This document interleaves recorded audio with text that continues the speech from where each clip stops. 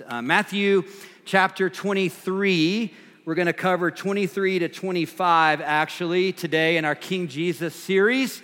We've got to land Matthew by the end of May because we're starting a new sermon series in June that we're calling Abe to Dave. We're going to go from Abraham to King David and really kind of cover an Old Testament survey journey this summer, which I'm really excited about.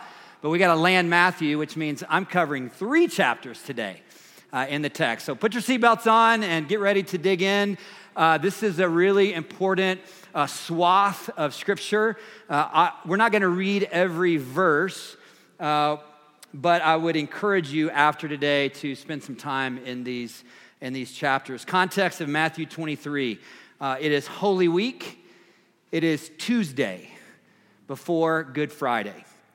Jesus comes into Jerusalem on Sunday, the triumphant, humble entry on Sunday. He spends time in Jerusalem at the temple on Monday. He goes back to Bethany, comes back for the second day in the temple on Tuesday, and that's where we land Matthew 22 and 23. Jesus is in a battle, really, with his enemies, the Jewish leaders known as the Pharisees. And the last verse of chapter 22 says this: these Pharisees, these opponents of Jesus, those who are rejecting Jesus as the Messiah, the long-awaited Jewish Messiah, it says in verse 46, chapter 22, no one dared to ask him any more questions. Pretty provocative verse. Why is that? What happened that lent itself to the Pharisees dare not ask him any more questions? And the reason for that verse is this last passage. I didn't cover this 2 weeks ago when we were in chapter 22. So I wanted to set the stage for 23 through 25 with this little paragraph at the very end of chapter 22. One commentator that I was studying this week in this says that this passage, it's one of the most important statements that Jesus ever made. And if I would ask you this question within the last week or two, or you would ask me this question, hey, what's one of the most important statements that Jesus has ever made? I would say that most of us, none of us would say, oh, what he said in the temple on Tuesday of Holy Week at the end of chapter 22. But this commentator's perspective is that it's one of the most important statements that Jesus ever made. So let's read this together. The end of 22, I'll start in verse 41.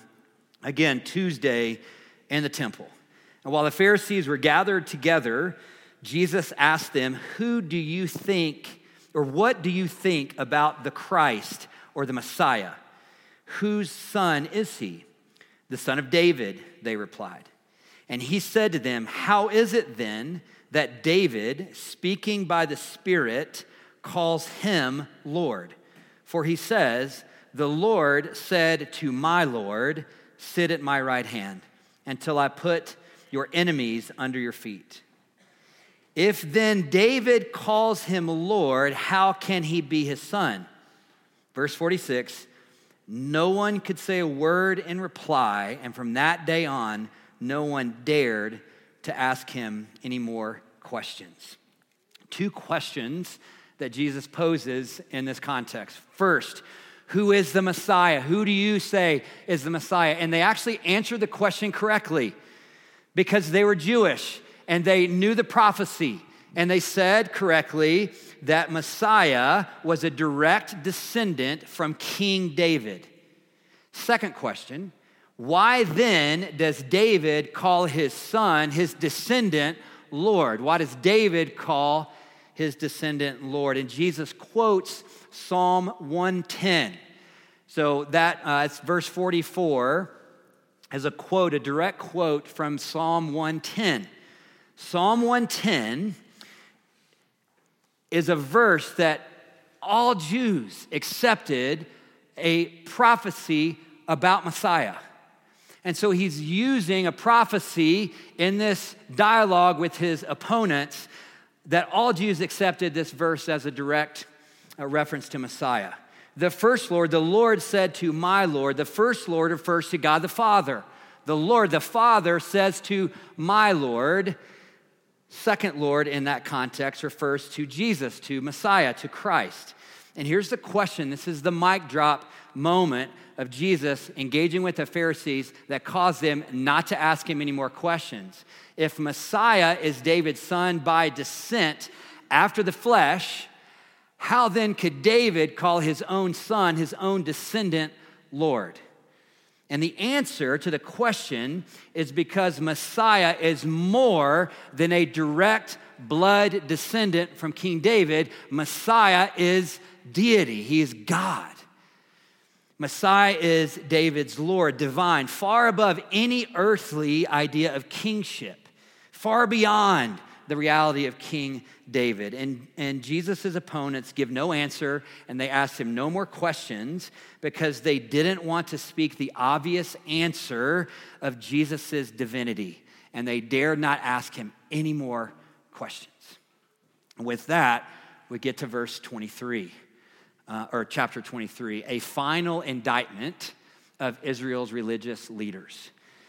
Chapter 23, chapter 24, chapter 25, intense, direct, end times prophecy.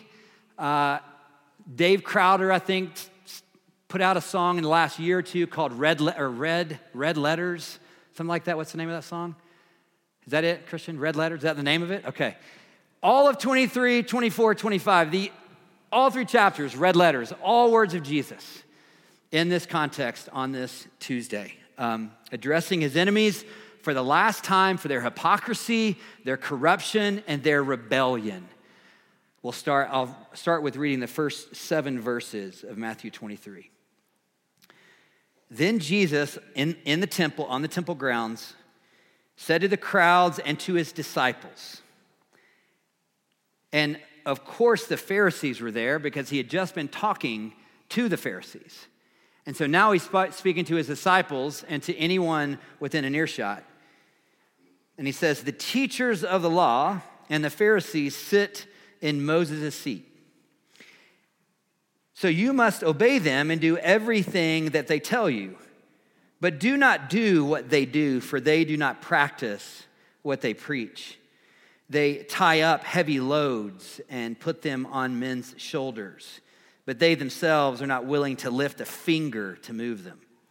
Everything that they do is done for men to see. It's just a big show. They make their phylacteries. I'll tell you what that is in a minute if you don't know what a phylactery is. They make their phylacteries wide and their tassels on their garments long. They love the place of honor at banquets and the most important seats in the synagogues.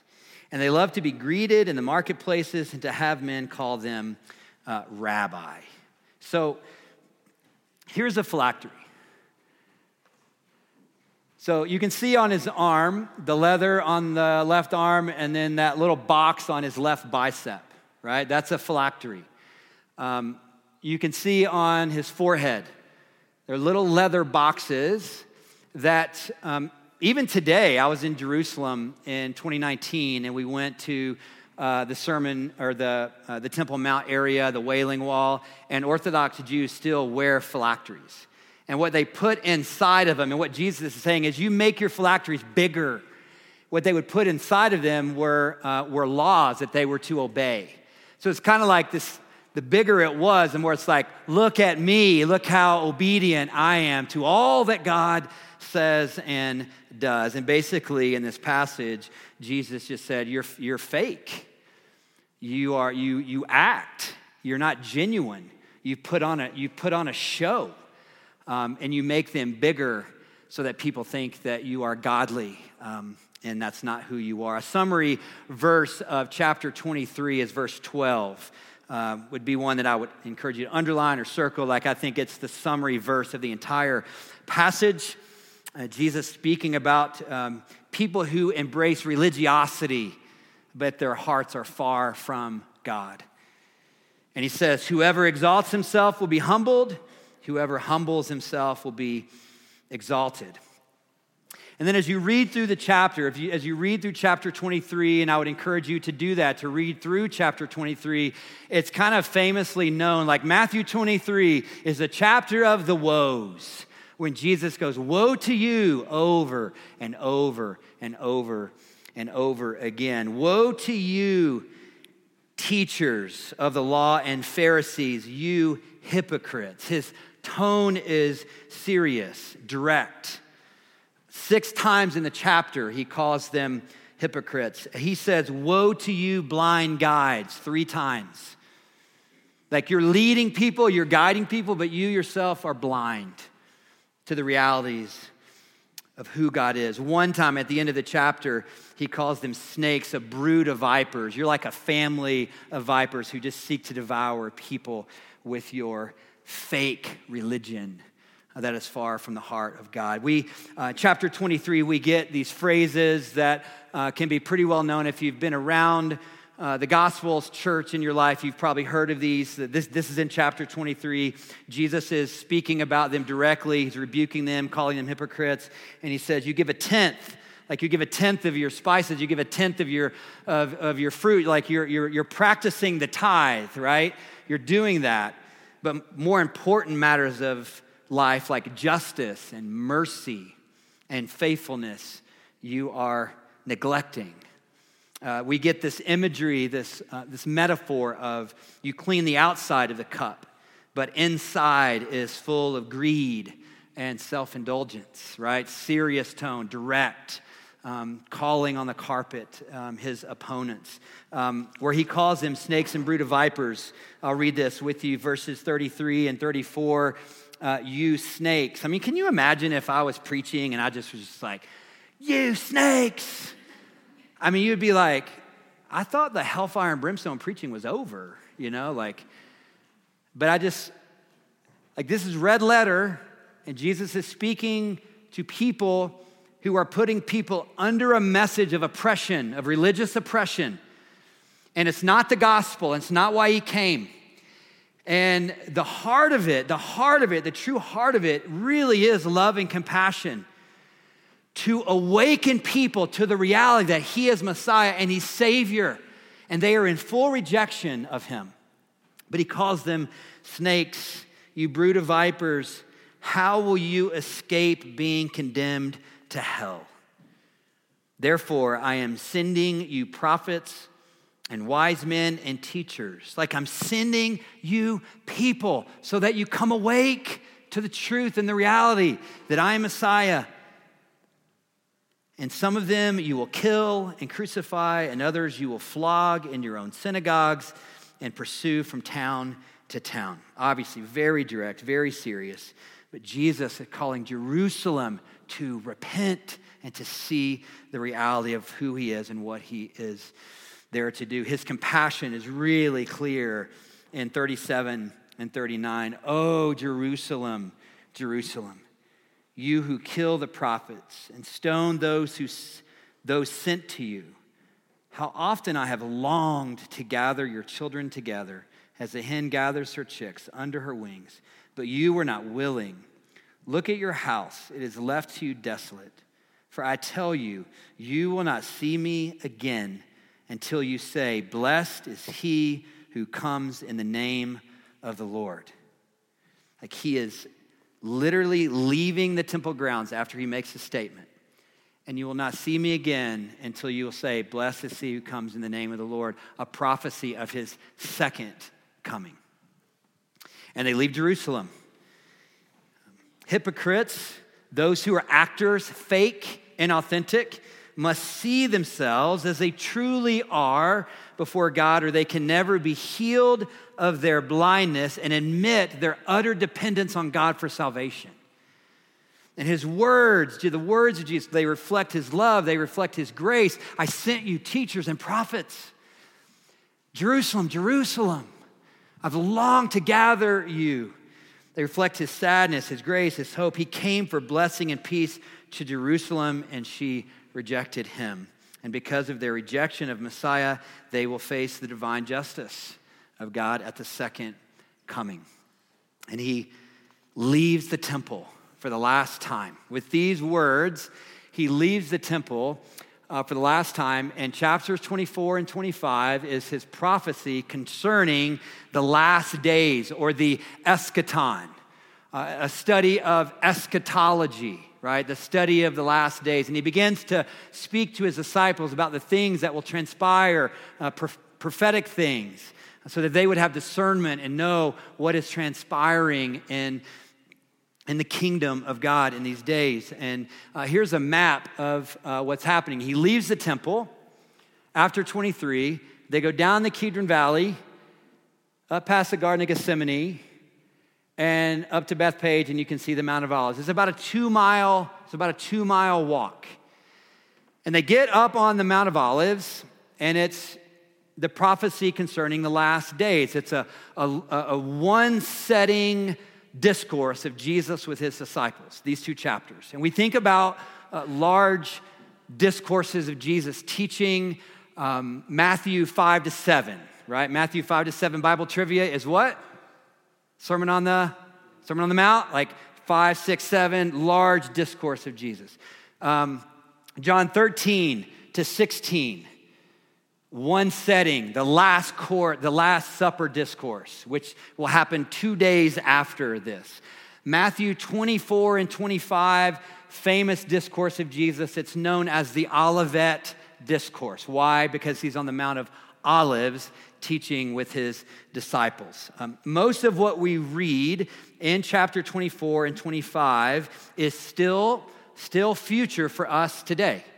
And again, it's known as eschatology, the study of the end times. Let me just say this humbly with you.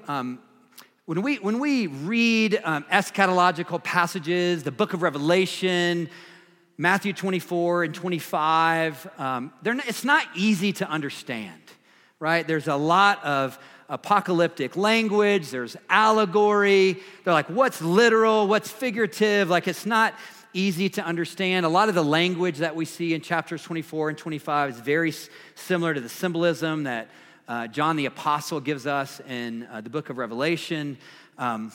So I just want us to hold this humbly and prayerfully and not dogmatically, okay, as we work through this. The 2 chapters has a lot of detail about 2 huge events that Jesus is predicting on the Mount of Olives on Tuesday before the cross with the 12 disciples. And the 2 things that he's predicting, one is the actual physical destruction of the temple. And we'll read those verses, the first three verses of Matthew 24. And then everything else is about his second coming and like the end times and the seasons and the times and the prophecies about what has to transpire before Jesus comes again. The actual physical destruction, by the way, that prophecy has already been fulfilled. AD 70, Titus, the Roman general, comes into Jerusalem. Every stone of the temple was turned on itself. Full fulfillment of the prophecy. The second thing that the other huge event is the second coming of Christ. The first advent of Christ, what we celebrate at Christmas. The second advent of Christ is in front of us, the second coming of Jesus. Stat that you might not know, 1 out of every 20 verses in the New Testament is about the second coming of Jesus. So it's important, and we should engage on it. We should think about these things. There's thousands and thousands and thousands of pages of commentary on the second coming, and you can get really lost in the weeds of it. And there are a lot of really passionate people out there about their particular interpretation of how these things are going to transpire. Here's what I'm inviting you to consider in this conversation. Let us not be dogmatic about this, but let us read the scriptures and study the scriptures prayerfully and humbly. There's a lot of perspective about these things. So I just want to engage it in that way. So let's read the first 3 verses of chapter 24. Again, they're on the Mount of Olives looking back 2 miles at the temple, Herod's temple. And Jesus leaves the temple, was walking away with his disciples, and his disciples came up to him to call his attention to its buildings. Isn't the temple amazing? Jesus, do you see these stones? Do you see these buildings? Right? And this is what Jesus says in response. Jesus says, do you see all these things? I tell you the truth, not one stone here will be left on another. Every one will be thrown down. Now, it's hard for us as Gentiles in 2022 to feel the impact that had to have been the impact for these 12 disciples who were Jewish, who had such an honor of the temple. The temple, there was so much wonder and security in the temple for the Jewish people. And their rabbi had just said, it's all gonna get destroyed. I mean, the angst that they must have felt, the confusion that they must have felt, the questions that they must have felt was probably extraordinary. In the Temple Mount, when Herod's temple, white marble stone plated with gold. Some of the stones have been found are 20 to 40 feet in length. And the fact that these stones that weighed over 100 tons, the reality that they were cut, moved, placed is an extraordinary, amazing feat of ancient engineering.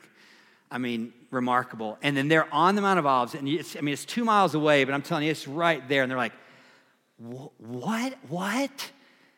And they ask Jesus these questions because they're so confused by the statement. And so their questions are these, like, when will this happen?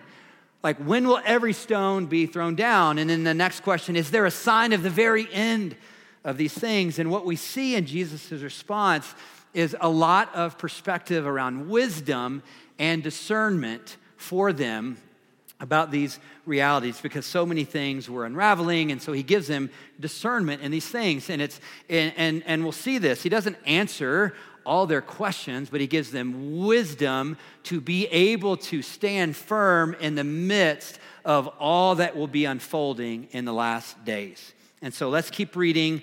I'll read verses 4 to 15. After they had asked him, he's sitting on the Mount of Olives, and they went to him privately. Verse 3, tell us, they said, when will this happen, and what will the sign of your coming and of the end of the age? Jesus answered, watch so that no one deceives you. Watch out. I think that's a summary verse in chapter 24. Pay attention. Watch so that you do not come under deception. For many will come in my name, claiming I am the Christ, and will deceive many. And you will hear of wars and rumors of wars, but see to it that you are not alarmed. Such things must happen, but the end is still to come. Nation will rise against nation, and kingdom against kingdom. There will be famines and earthquakes in various places. All these are the beginning of birth pains. Does this sound relevant or familiar to anyone in 2022? Then he says to the 12, you will be handed over to be persecuted, and you will be put to death, and you will be hated by all nations because of me. Like, he's giving them the truth of the circumstances that they were going to face. And at that time, many will turn away from the faith, and will betray and hate each other. And many false prophets will appear and deceive many people. Because of the increase of wickedness, the love of most will grow cold, but he who stands firm to the end will be saved. And this gospel of the kingdom will be preached. Let me pause here. This gospel of the kingdom. So I think sometimes we think about the gospel, but I want to encourage us to think about the gospel of the kingdom. The gospel can be a little bit individual, a lot individual. I'm going to invite Jesus into my heart is the gospel. But the gospel of the kingdom is that we have been invited into Christ and into his kingdom. We have been grafted in. We have been invited to the banquet table. And so I think that's really important that we see this not in an individual way, like I invite, by the way, the sinner's prayer is not in the Bible. Asking Jesus into your heart's not in the Bible. What's in the Bible is that we are in Christ. We believe and receive, and we are in Christ. And as Gentiles, hallelujah, we have been grafted into the family of God. And so he's preaching about the gospel of the kingdom, the movement of God's kingdom. He says the gospel of the kingdom will be preached in the whole world as a testimony to all nations, all tribes, all tongues, all nations, all ethnicities. Then the end will come. Verse 15. So when you see standing in the holy place, what's the holy place? So it's Tuesday before Good Friday. For the Jewish people, the holy place is the Holy of Holies in the temple on Zion. So he's talking to the Jews, and he said, when you see in the holy place, in the second coming, Jesus is going to come back to the Mount of Olives, and there will be an Antichrist setting up in Jerusalem on Mount Zion. And that's what he's talking about here. When you see this, so when you see standing in the holy place, and he quotes, it's a direct pull from Daniel 9:27, the abomination that causes desolation spoken through the prophet Daniel. Let the reader understand. Let us understand what? The end is coming. So a few things on these verses. One, again, verse 4, I think is the main lesson of the chapter. Watch, pay attention so that you are not deceived. There's going to be many in the last days who are coming to deceive you and to move you away from having your eyes on Jesus, the author and the perfecter of our faith. So pay attention, be aware of deception to lead you astray. Watch out. Here's a discernment. Like God's purposes always prevail. And so you can stand firm even in the midst of persecution. Even at the fulfillment of the abomination that causes desolation. We did a Daniel series 2 years ago. It was 2020, 2021. We spent a lot of time unpacking this. And so I'm not going to unpack it right now, but I would encourage you, if you've never read or gotten teaching on that phrase, the abomination that causes desolation, there's plenty of places for you to go grab that on our website and go listen to those messages. I would encourage you to do that if you would like to. But Jesus picks it up directly from Daniel, direct reference.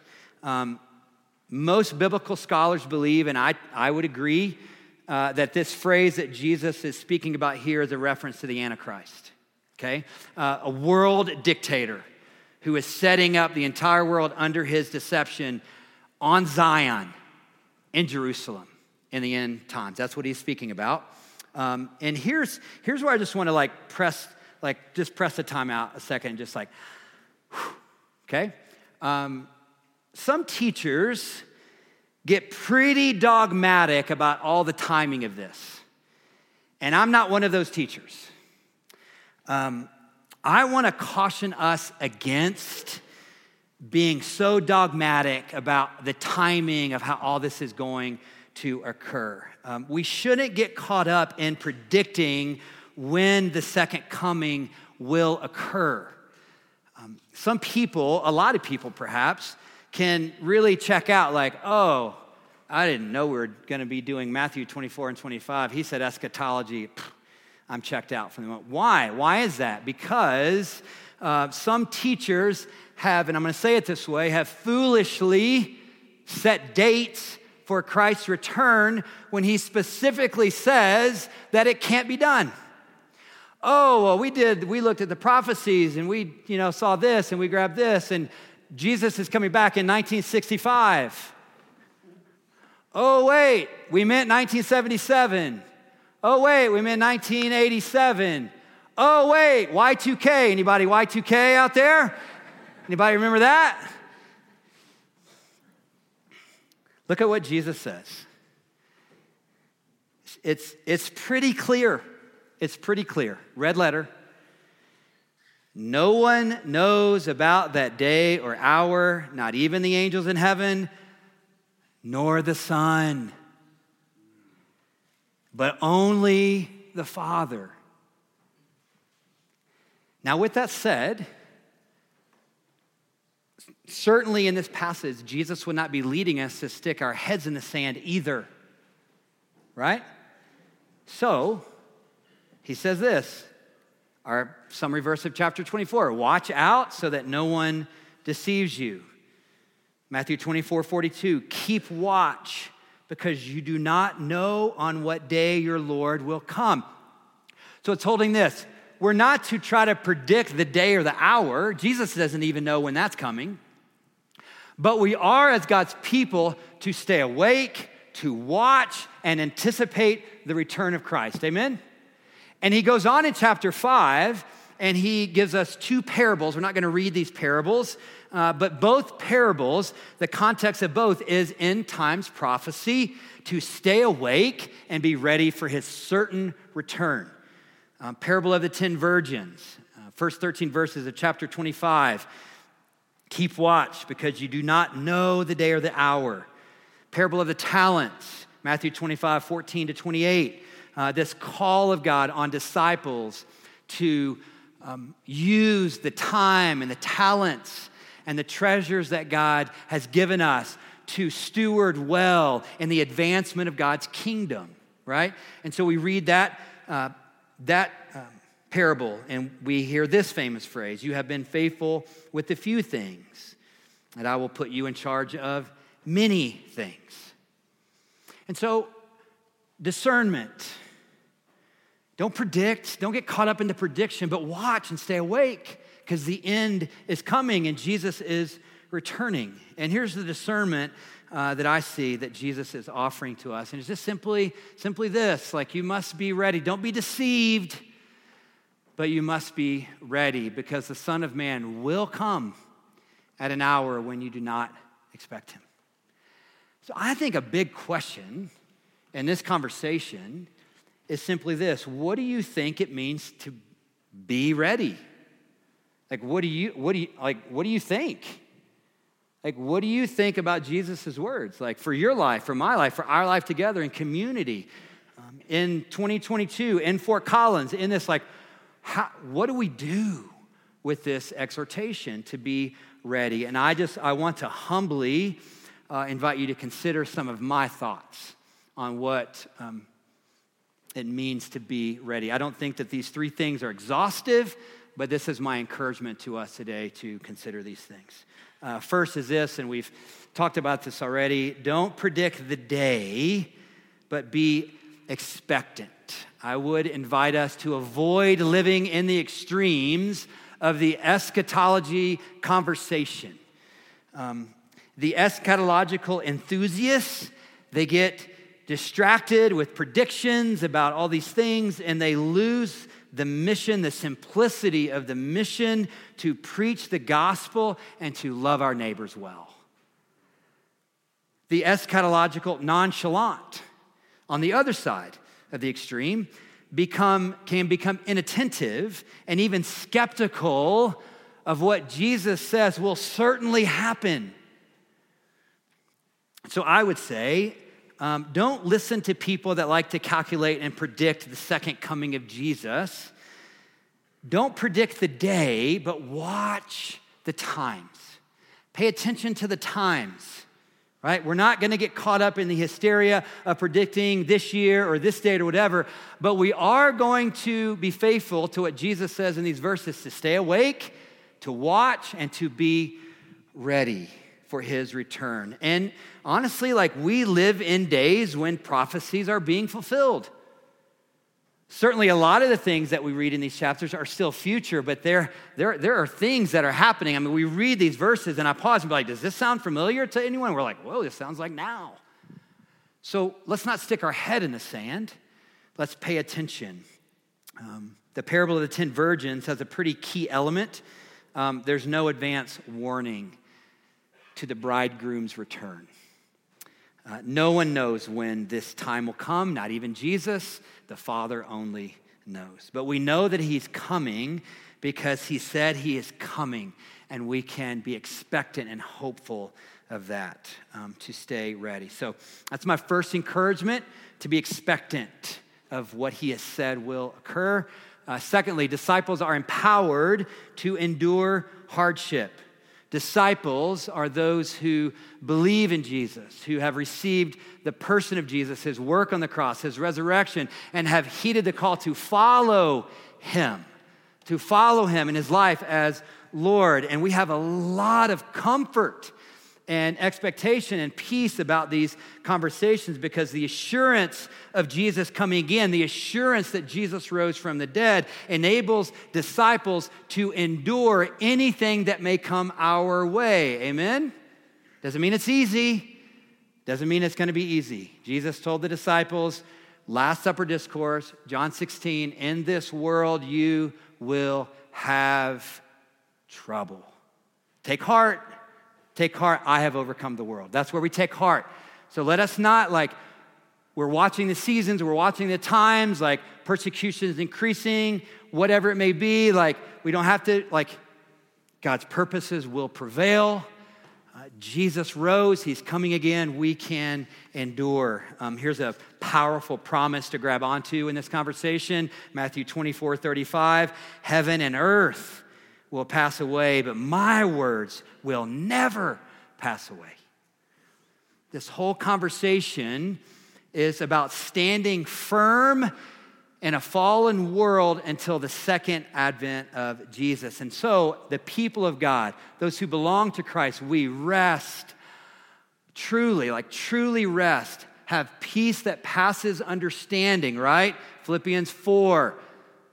We have the peace of God that passes understanding, and we have the God of peace with us, no matter what may come our way, because we know and believe that his purposes will prevail. And if you belong to Christ, you need not fear. You need not fear, but look for his return eagerly. In trying times, our hope and security is not in the world. It's not in the world. In trying times, your hope and security is not in your bank account. It's not in your health. It's not in your safety, even. Our hope and security is in Jesus Christ, our cornerstone. His words, his promises. My hope is built on nothing less. We chose that song on purpose today. On Christ the solid rock I stand, all other ground is. And so we stand on Jesus, whatever may come our way. Thirdly, lastly, for your consideration this morning in this conversation, we have a ministry call in our lives while we watch and while we stay awake. I want to get us centered in two things. Two things. The second coming of the Lord is certain because he promised it. And when he comes, at the end of time, there will be a separation of people that know him, that are in Christ, and those who are not in Christ. And our call as disciples is to proclaim the gospel in our words and in our deeds while we watch and while we wait and prepare for his coming.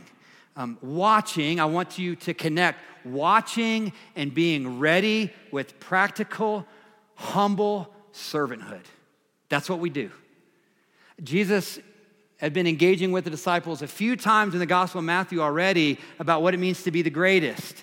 And what he said it means is humble servants. Greatness is humble servants. And so while we watch and while we wait, let us be humble servants of the Lord, humble servants of one another, humble servants of our neighbors, humble servants of our city, to proclaim in word and deed the coming of the Lord. I want to read the end of chapter 25. And again, it's a serious tone out of the compassion of God for people to come awake. This is red letter. This is Jesus at the end of the Olivet Discourse. Here's what he says at the end of this context with his disciples. When the Son of Man comes in his glory, if you want to write down Revelation 19, you can get some more context of what that's going to look like and be like. All the angels with him, he will sit on his throne in heavenly glory. Bless you, both. That was in unison. All the nations will be gathered before him. And he, the Son of Man, a prophetic fulfillment of Daniel, Son of Man, that title. By the way, Jesus called himself the Son of Man more than any other messianic title.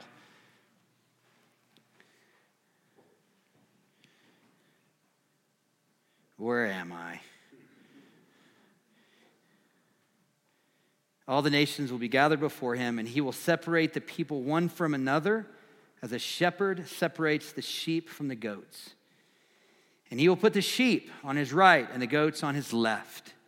Then the king will say to those on his right, "Come, you who are blessed by my Father, take your inheritance, the kingdom prepared for you." The gospel of the kingdom. There it is again. Since the creation of the world, for I was hungry. Here's the practical things. We proclaim in word and deed while we watch and wait. For I was hungry, and you gave me something to eat. I was thirsty, and you gave me something to drink. I was a stranger, and you invited me in. I needed clothes, and you clothed me. I was sick, and you looked after me. I was in prison, and you came to visit me. And then the righteous will answer him, "Lord, when did we see you hungry and feed you, or thirsty and gave you something to drink? When did we see you a stranger and invite you in, or needing clothes and clothe you? When did we see you sick or in prison and go to visit you?" And the king will reply this famous phrase, "I tell you the truth, whatever you did for the least of these brothers of mine, you did for me." And then he will say to those on his left, "Depart from me, you who are cursed, into eternal fire prepared for the devil and his angels. For I was hungry, and you gave me nothing to eat. I was thirsty, and you gave me nothing to drink. I was a stranger, and you did not invite me in. I needed clothes, and you did not clothe me. I was sick and in prison, and you did not even look after me." They also will answer, "Lord, when did we see you hungry or thirsty or stranger or needing clothes or sick in prison and did not help you?" And he will reply, "I tell you the truth, whatever you did not do for one of the least of these, you did not do for me."